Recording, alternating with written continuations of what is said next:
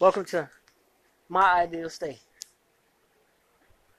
That's right, my ideal state.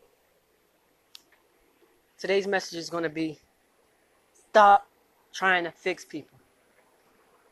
This is deep. Being an empath, I pick up on other emotions and I try to fix people.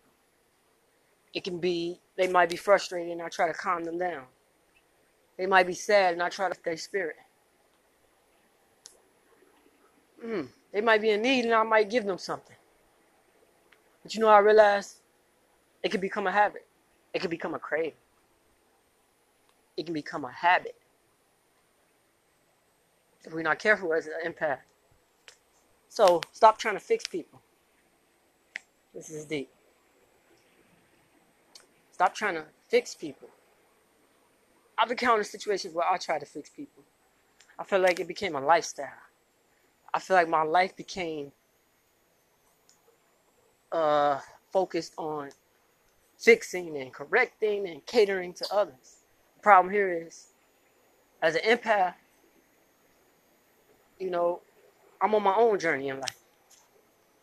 And sometimes I tend to stop my progress and get confused because I'm channeling into other emotions.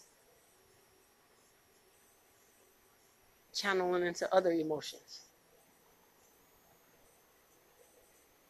Then it causes me to become confused. Excuse me one second.